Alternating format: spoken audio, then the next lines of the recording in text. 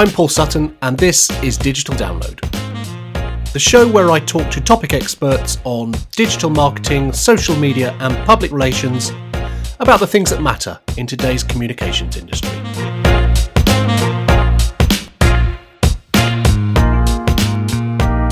When the UK and much of the world went into lockdown in March 2020, companies everywhere found themselves having to adopt and adapt to remote working methodologies pretty much overnight. UK daily active users of Zoom jumped from around 100,000 in mid-March to nearly 1.5 million in mid-July. Other technology platforms like Microsoft Teams, Slack and WhatsApp showed marked increases, partly as a result of businesses desperately trying to connect employees and clients. Much of what took place to keep commerce running during that time was little more than bootstrapping, and when lockdown ended, many employees were, if not forced, then at least advised that returning to the office would be expected in due course. Debate and speculation about the future of the office has continued through further lockdowns, with some organisations announcing that remote working will now be the norm, and others seemingly set on getting everyone back in one building as soon as possible. The third option, which has been steadily gaining popularity in the last 6 months, is the hybrid model, where offices are still used as a central location for in-person meetings and working hubs, but with far greater flexibility built in for the workforce, who've become accustomed to no commutes and the ability to flex working hours. But while the huge majority of companies have had to adapt on the fly, there are others whose entire businesses are built on a virtual model. And arguably, it is these that we should be looking to for hints, tips and advice. Today's guest is Nikki Regazzoni, co-founder of virtual PR agency, The PR Network. Nikki started in tech PR, and after a 5-year stint at Citygate, had a spell as a freelancer at Byte Communications. It was here that she met the person who would turn out to be her business partner, Georgina Blizzard. But after the freelance position, she took a permanent role at a different company doing property marketing, but didn't think it was for her and reached a stage in her life where she felt she needed to make some longer-term decisions. I was about, late 20s. I got married. I was thinking about having kids, and this is relevant to what George and I ended up doing with the company. But I was concerned that it would be quite difficult for me to continue my career at a senior level in PR and bring up small children because I'd seen, lots of friends and peers try it and frankly struggle in the traditional agency environment. And actually, by coincidence, George just had her first baby. So we were very much still in touch, really good friends. So I decided to go freelance at that point before I had kids and see if I could build up a kind of portfolio career for myself. And I quickly found, having jumped off without anything to kind of hang on to with a mortgage and all the rest of it, that there was lots of work out there for senior experienced freelance professionals. And I talked to George about it, and we just had this idea that we could set up a new type of PR agency based on freelance consultants. The agency in question was the PR Network, which was established in 2005 with Nikki and Georgina marketing the concept to clients and recruiting a team of senior, experienced freelancers with a wide range of experience across disciplines, sectors and geographic locations. 16 years ago, there really was nothing in the market that offered the kind of flexibility to both clients and professionals that the PR Network did. Nikki says that what's happened over the last year, where all agencies have had to adapt to being remote, at least on a temporary basis, has somewhat confused what the virtual agency model really is. She says that the term virtual has become conflated with officeless. And for Nikki and her team, it's more about the ability to access a broad range of skills no matter where they live and work. The motivation for us was kind of, yes, we didn't want to have a long commute, but it was more about how could we grow an agency that could offer something really different to clients, which also has other benefits in terms of very low overheads in comparison to traditional agencies. So we could offer those cost savings to clients in terms of, passing the cost savings back in terms of the fee, a reduction in the fee. So we just thought this is quite an interesting idea. Let's kind of go with it and see what happens. Nikki is the first to admit that the growth of the business in the last 15 years has been driven by a lot of converging trends, from the move to flexible working and portfolio careers to the development of technology to enable remote working. when we set up the business, we laugh because it really ages us, but there were no kind of co-working spaces. There was no easy access to really fast broadband. Wherever you went, you might have to keep stopping and starting. It was definitely harder when we set out, but that changed rapidly over time. And now, we absolutely, one of the pillars of success for our business is our investment in technology to make it all work. Nikki says that even as recently as a year ago, some clients or potential clients still didn't understand that virtual teams could work well together, citing the ability to brainstorm or act as a team or have any sort of culture as reasons for confusion. But although I'm a little sceptical of this, she thinks COVID has changed all that for good.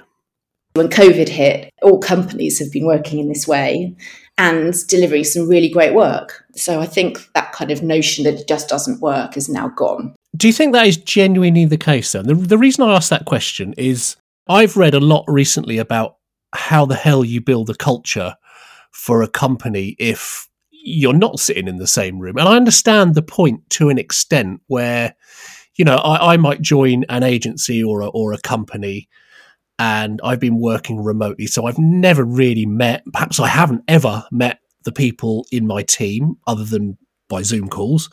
How can you make that culture exist if you don't ever see anyone in the real world?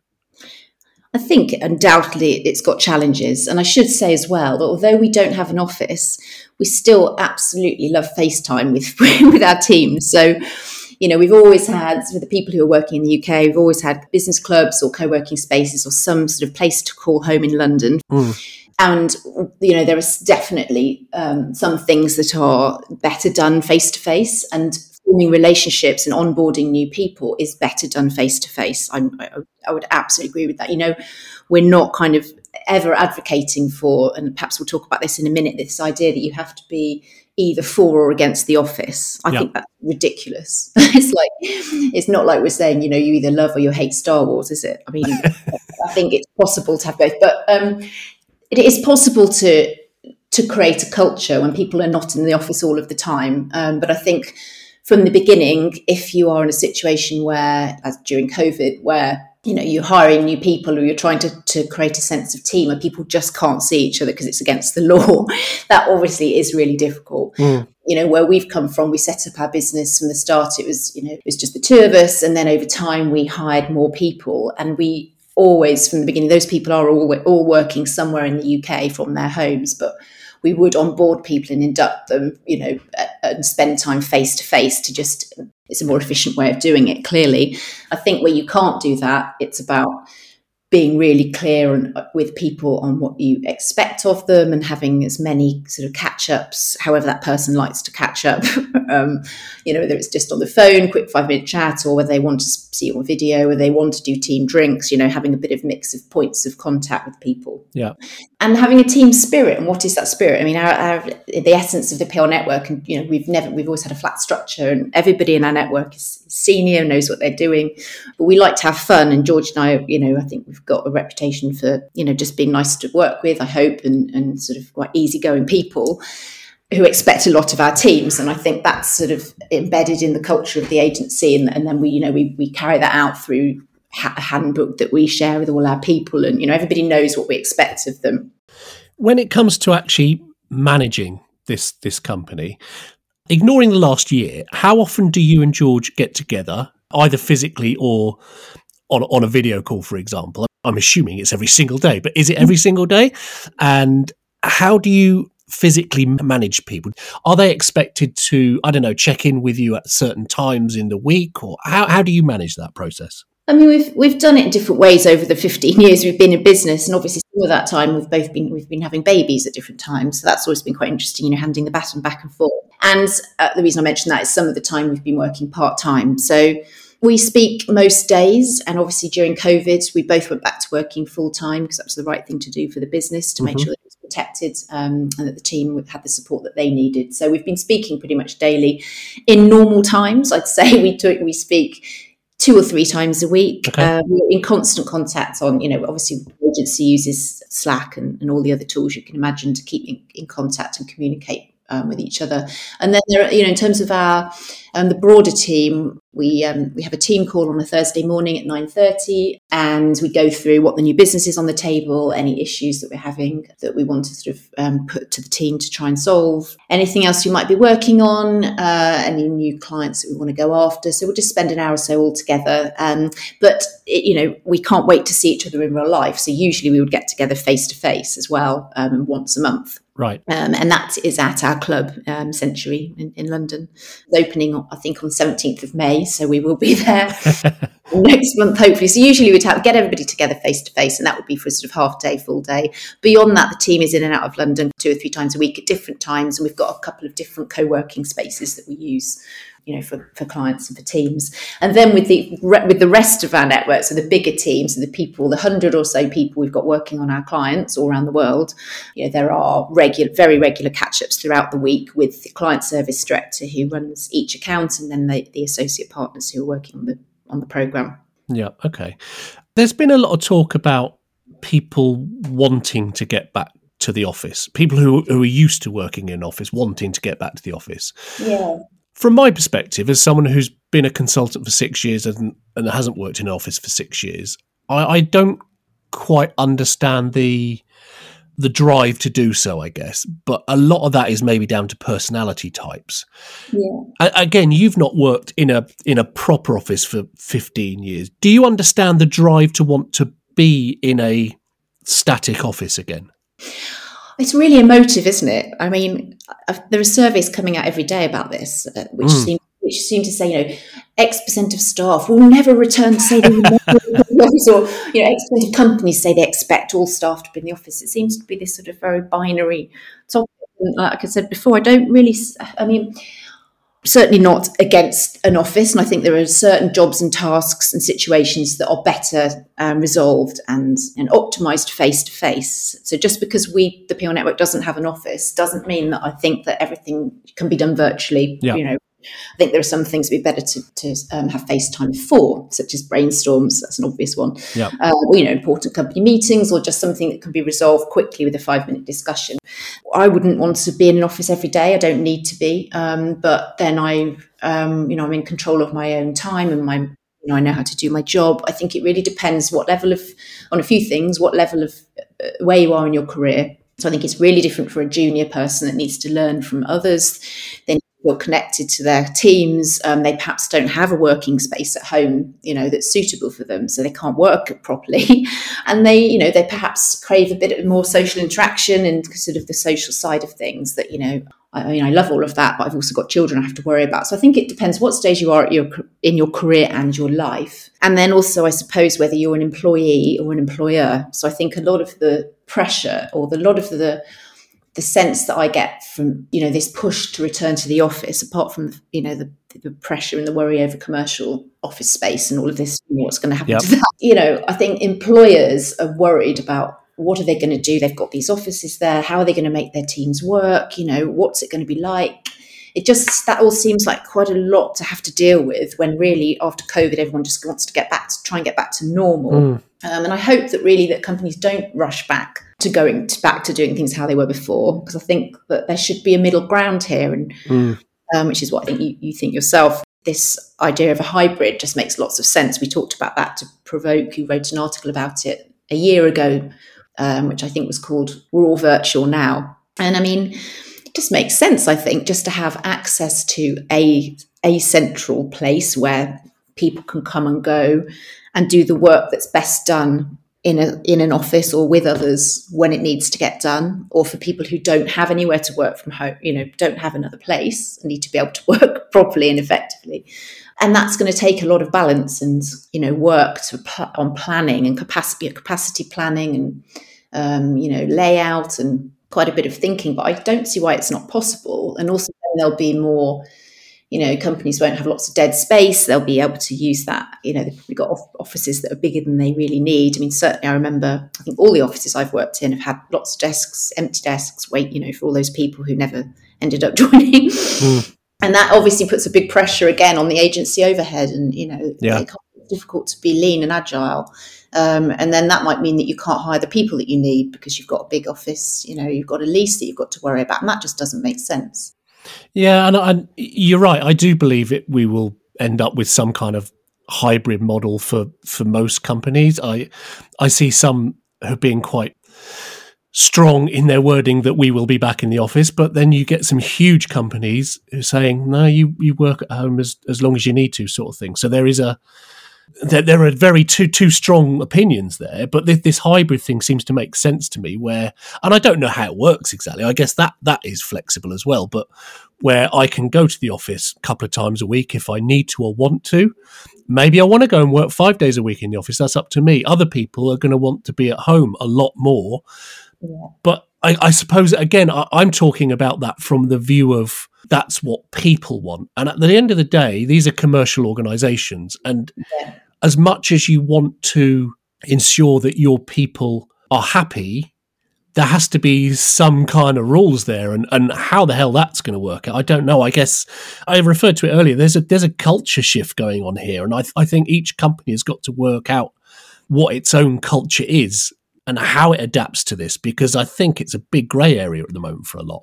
Absolutely. And I think, as you say, it's a bit difficult to tell looking from the outside, where is the pressure coming from? Is it the companies that are saying, right, once we're allowed to, we're going to pull our staff back, and then there might be distance there, or is it the staff saying, the workforce saying, I'm not coming back? And surely then there's some way, it's a bit in the middle, really. Obviously, I work for myself, so I can work from when and from where I want to. But I will also go into London when I need to see the team and to see clients. I think it's a bit of both, but I certainly don't have to go somewhere every day. My husband works for a big employer, and at the moment he's at home. But when they've decided what their guidance and rules are, then he will fit in with that. I mean, I think at the moment, it's still in the wait and see phase, isn't it? But I don't think it should be, whether a company needs an office or not, or whether staff are prepared to work in an office or not. It just should be what's the physical space needed for. How can that kind of capacity planning be worked out properly? So, how to cut the dead space down, optimize what's needed, how you can configure it for safety and productivity and creativity and whatever. And then I think giving staff, perhaps at different levels, perhaps it's not a blanket policy that just says you can come in or not, because I don't think that would work for everybody. And certainly, again, if you just started out in your career and you're told you can come in whenever you like, that's perhaps not right. So maybe there needs to be some sliding scale of flexibility offered. But I think any company that, and I have heard some quite bullish statements myself as well, but any company that says, we expect everybody back in the office all the full time, from whenever that's allowed, I think they're going to have a very difficult time attracting talent, because there will also be a lot, if we're just talking about the PR industry, there's going to be a lot of agencies. Well, there'll be some like us that perhaps, set up from the get-go, new agencies that decide to be virtual and don't need an office and decide to have a resource their clients in the way that we do. And that's easier to establish a culture from the beginning if you've never had an office. And that will be attractive to some people because there won't be any commute or any pressure to be in somewhere. But I think for companies who just have a kind of, that's it, a hard and fast rule, you have to come in, they're just going to lose access to people who do want, for whatever reason it might be, and it's not because they're slackers, they just want or need some degree of flexibility. I think that's just going to be an expectation now, whatever level people are. And to be honest, we were picking up on this a long time ago. George and I were members of the Women in PR organisation, which is a PRCA working group, and we were on the committee there. And again, this is for women, but flexible working is a much broader issue. I think everybody, millennials, everybody wants a degree of flexibility in their working week. And as long as there are rules around that and expectations and KPIs and everybody knows what they're supposed to be doing, if you just say, I'm not going to allow that, it's already hard to find good people, isn't it? I mean, talent is always the issue that comes up on every agency leader. It's always everybody's pain point. Don't make it harder for yourself. And then I think as well, you'll find that you'll get access to lots of brilliant, mostly women, but let's say parents, because it's not just women, who can't stay in the, or couldn't stay in the PR industry on boards, before COVID, if they were expected to be in the office till late at night, 3 or 4 days a week. So I think I hope that this experience and this situation will mean that flexibility is just built in, certainly at a senior level for everybody. And it's not that people are slacking off or not committed. It's just that work has to fit with life, particularly after children. And I think, it really annoyed me last year when Boris said, right, we need to get everybody back to work. remember last summer? Yeah, absolutely. I just thought that was so offensive, as if people hadn't been working. I mean, everybody I know, because I suppose because I'm long in the tooth and everybody's sort of, running agencies. And, I'm in a WhatsApp group with quite a lot of people that I think. And, Right. everybody's just working so hard and trying to keep the lights on. Just because people are not in an office doesn't mean they're not at work. Podcast analysis has always been a major problem for marketers, with outreach efforts reliant on dubious download numbers and a lot of guesswork. Until now. Podchaser Pro is a new service that solves the problem for podcasters and marketers alike. I caught up with co-founder Cole Raven. We've built this new product around audience sizes so that as like a PR agency or a marketing agency, you can use this tool to really understand how many listeners every podcast gets. And then we provide contact information on top of that. We understand how many people are listening to a podcast, in some cases, demographic data. You can't find that anywhere else. Check it out at podchaserpro.com/digital download.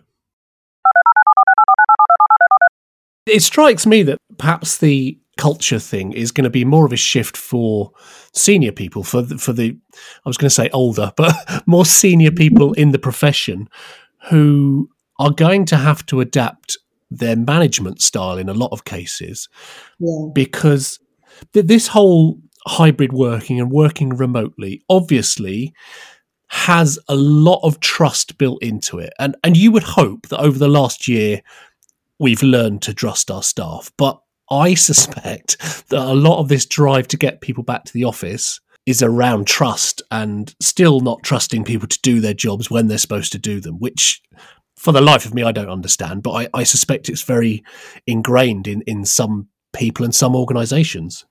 I completely agree. I think that's another one of our pillars of a successful virtual agency. We say technology, trust, time, and team. And trust is, I think that's the main factor why flexible working, remote working, agile, whatever you want to call it, never really took off before COVID, because unfortunately, a lot of employers, they want to be able to see people. They want to see what they're doing, when they're doing it, maybe not where they're doing it from. That's easy if everybody's, visible in the office. And unfortunately, presenteeism was still a problem in our industry. Yes. The whole issue with mental health, and those two inextricably linked, aren't they? But I think I just would have hoped that after what's basically been a year with some stopping and starting of having teams, even junior people working remotely and not being visible all the time, although I'm sure that's been really difficult. It will have been really difficult on both sides. Just hope there'll be some more trust established, because it's been proven that it is possible to work effectively. I'm sure there have been lots of problems with people not delivering because it was so stressful, and there will have been lots of situations where perhaps people were missing deadlines because they're trying to get their heads around how to work without people to learn from as well. I feel really sorry for people who are in the first or second years of their career and trying to work out how to take direction remotely and, work out what they're meant to be doing. And I bet there was frustration from senior people because they weren't getting what they needed quickly. But I would hope that this has had some kind of impact on that. But I don't know. We'll see. It does worry me, like you said before, that we still hear people saying, we expect everybody to come back into the office. I just think that's because they want to keep an eye on people. Yeah. We've all had to get used to technology more over the last 12 months. Yeah. You've obviously been doing this for a lot longer than 12 months and have seen technology evolve and enable you to do an even better job than you were able to do 15 years ago. Yeah. Have you developed, or do you use any tools over and above the technology that perhaps we've all become used to? Things like Zoom and Slack, for example, are now fairly commonplace, aren't they? I would hope so anyway. Yeah. Is there any other things that you've used or you've seen evolve that you find useful? I've got to be honest, we just use the same things as everybody else. We're always asked about this. We do use an awful lot of technology. We have, at any one time, we've got about 15 subscriptions to different pieces of software, just to make it all work. And obviously some clients want us to use Dropbox. Dropbox is actually one of our clients. And, for others, they want us to use Google. And then, we've got all these associates all around the world, and some of them have got restrictions on what they can use. So we're using a bit of everything. The tools we love the most, we're on Google, and then we love Slack for our team interaction, Google Hangouts for calls rather than Zoom these days. We all got a bit fed up of Zoom. And then we're always looking into how we can simplify and and reduce sort of duplicate functionality in software. Yeah. So that's something that we're looking at the moment. So we've just actually promoted one of our team to operations director, and part of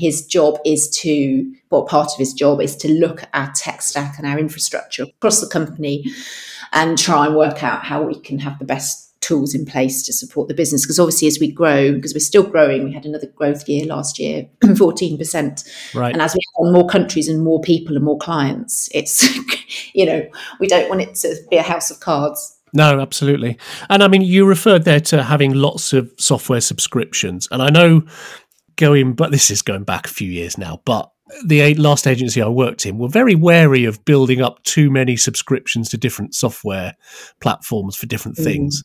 But if you trade that off now against the cost of having an office, I mean, it's nothing, is it? To be honest with you, because we didn't want to have an office, we thought we have to have a brilliant shop front. Yep. So we want to look and be as professional as possible from the outside. And we have to have a really good tech infrastructure. Yeah. Because it's not reliable and robust, and we just can't be efficient, quick, and nimble. Then we're just not as good as a traditional agency, and we don't have an office. So we've always invested in technology, and I think that's paid off. Yeah. One of the other biggest objections I hear to being completely remote, and people feeling they have lacked in the last 12 months or so, is the whole idea of serendipity and, not having a conversation around the water cooler or whatever, and bumping into people and just having a chat about, I don't know, whatever, and it's sparking an idea. Is that something that has ever concerned you with being remote, or does it not cross your mind? I think that that's one of the examples where it is better to be face to face with people some of the time. I mean, you're just not going to get those spontaneous moments if you've arranged, a structured meeting on a Zoom call, are you? No. I mean, I do think though also, I know this is one of the reasons why, I hear agency owners say, we have to get back to the office because we can't be creative if we're not all together. And I think that's a little bit disingenuous really, because, I think lockdown and COVID has proven that we have worked in this way for a whole year. I think you can work with the circumstances that you find yourself in, can't you? And I think creativity is inspired by interaction and proximity to other people. So I think ideally there'll be some time when you can get together. This would still have to be, in terms of the hybrid model we're talking about, I suppose it still requires a little bit of planning because you can't have everybody in all of the time wandering around the water trying to be original. But hopefully with the hybrid model that would be happening. I would just want to say as well, the fact that we have all been virtual for a year, I don't believe that agencies have been saying to their clients they haven't been able to be creative for a year and they haven't done any good work. Right. They've still been selling solutions and delivering programs, and they have been doing good work. I mean, I've just judged the Provoke Sabres for last year, and I judged 98 awards, which was wow, quite a task. But it was absolutely brilliant. It was, it was global, so the entries were coming in from literally from far and wide across every topic. The diversity was amazing, but there were so many creative, amazing ideas and examples of where agencies and in-house teams, but mainly agencies had had to very quickly adapt. Because they had their plans, and this happened to us as well with some of our big brand clients. They had their plans and their activations, or whatever, and then suddenly you couldn't do anything. Yeah. So basically every entry had some kind of compromise or concession because of COVID. And yet there were so many examples where people have been, there was real ingenuity and new tactics, clever use of technology, AR lenses being used, really great. So my point is just that those ideas were cooked up with people coming together virtually. Mm-hmm. I think it's not ideal, but I think it's possible. Yeah. If we take the last few years then, what are kind of the biggest challenges that you've had to overcome from being completely virtual and not having an office and not interacting with people in real life every day? What's the biggest challenges you've faced? It definitely does have challenges. I think, I would never argue, as I say, that it's brilliant, never seeing, being entirely virtual. I just think some things are better done and more, you can make faster decisions and resolve some issues much more quickly face to face. So I'd say, where we've had, not this happen very often, but where we've had issues with our teams, or perhaps situations with a client program where we've needed to come together and make some decisions quickly on that. I think anything where you just need to be able to have a quick conversation or to resolve something where there are some sensitivities, that's better face to face. And, for us, we have this permanent team of staff who are all around the country, from Cornwall up to the Midlands and everywhere in between. And we can't come together quickly. So that can be a challenge if we need to have an urgent meeting. We can't have an urgent meeting face to face. And I think as well, we talked a bit at the beginning about onboarding people. I think that could be, although there are ways to sort of put structure around that and make sure that people know how you want them to work and what you expect of them and so on. I think it's easier if you can spend some time with people, just getting to know one another and building a relationship and a rapport. And that's something that in the early days when George and I, we were mainly working in the UK at the beginning, we would bring our teams together and spend time together in person. And then as we scaled and, hired more people around the country and then started working in other markets, because that's something to mention as well. Obviously, dispersed teams that aren't in the same country, they're always working apart from one another and have to find a way to be effective. Okay. How do you think we will be working in offices in this industry in 3 or 4 years' time? I think that we'll see a lot more collaborative spaces or rather collaborations between like-minded businesses. So I was thinking about, at the moment, co-working spaces obviously have suffered a bit of a death because they're not very safe, but that might go on for a little while until COVID is more under control. But I think we will see a move away from most agencies having their own space that's just for them, because I think it just won't be cost effective. There'll be lots of dead space, and I think they'll find that difficult to manage with the workforce. I think they need to find a way to make sure that they're making use of the investment that they've made in their lease, and a way to do that would be to form a partnership with other business or businesses. So maybe we'll see more business office spaces which have a few agencies that are kind of collaborative partners within that, not necessarily part of the same group even. I think this is something that's been done quite successfully in the past with agencies just sort of saying, I've got just a couple of spare desks, why don't you come in with us? And then I think we'll see a bit more of that. But mainly I think it'll be about finding a balance between what companies actually need in terms of when they really need people to be in the office, what they need people to be physically together for, what kind of work, where does it make sense for people to be on their own to work? So to have some space, if they do have a place to work at home where they can be comfortable and can work effectively, I think that more companies will allow people time and space to do that, because that's more productive. And I just think I hope there'll be more flexible guidelines around who can come into the office and when and for how much time, or maybe there won't even be too much of a directive on that. I hope that will be quite fluid for most people.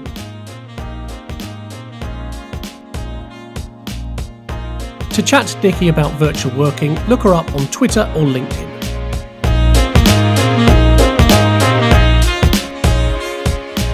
You can subscribe to Digital Download on iTunes, Spotify, or wherever you get your podcasts.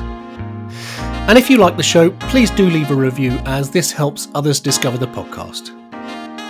Thanks for listening, and I'll see you next time.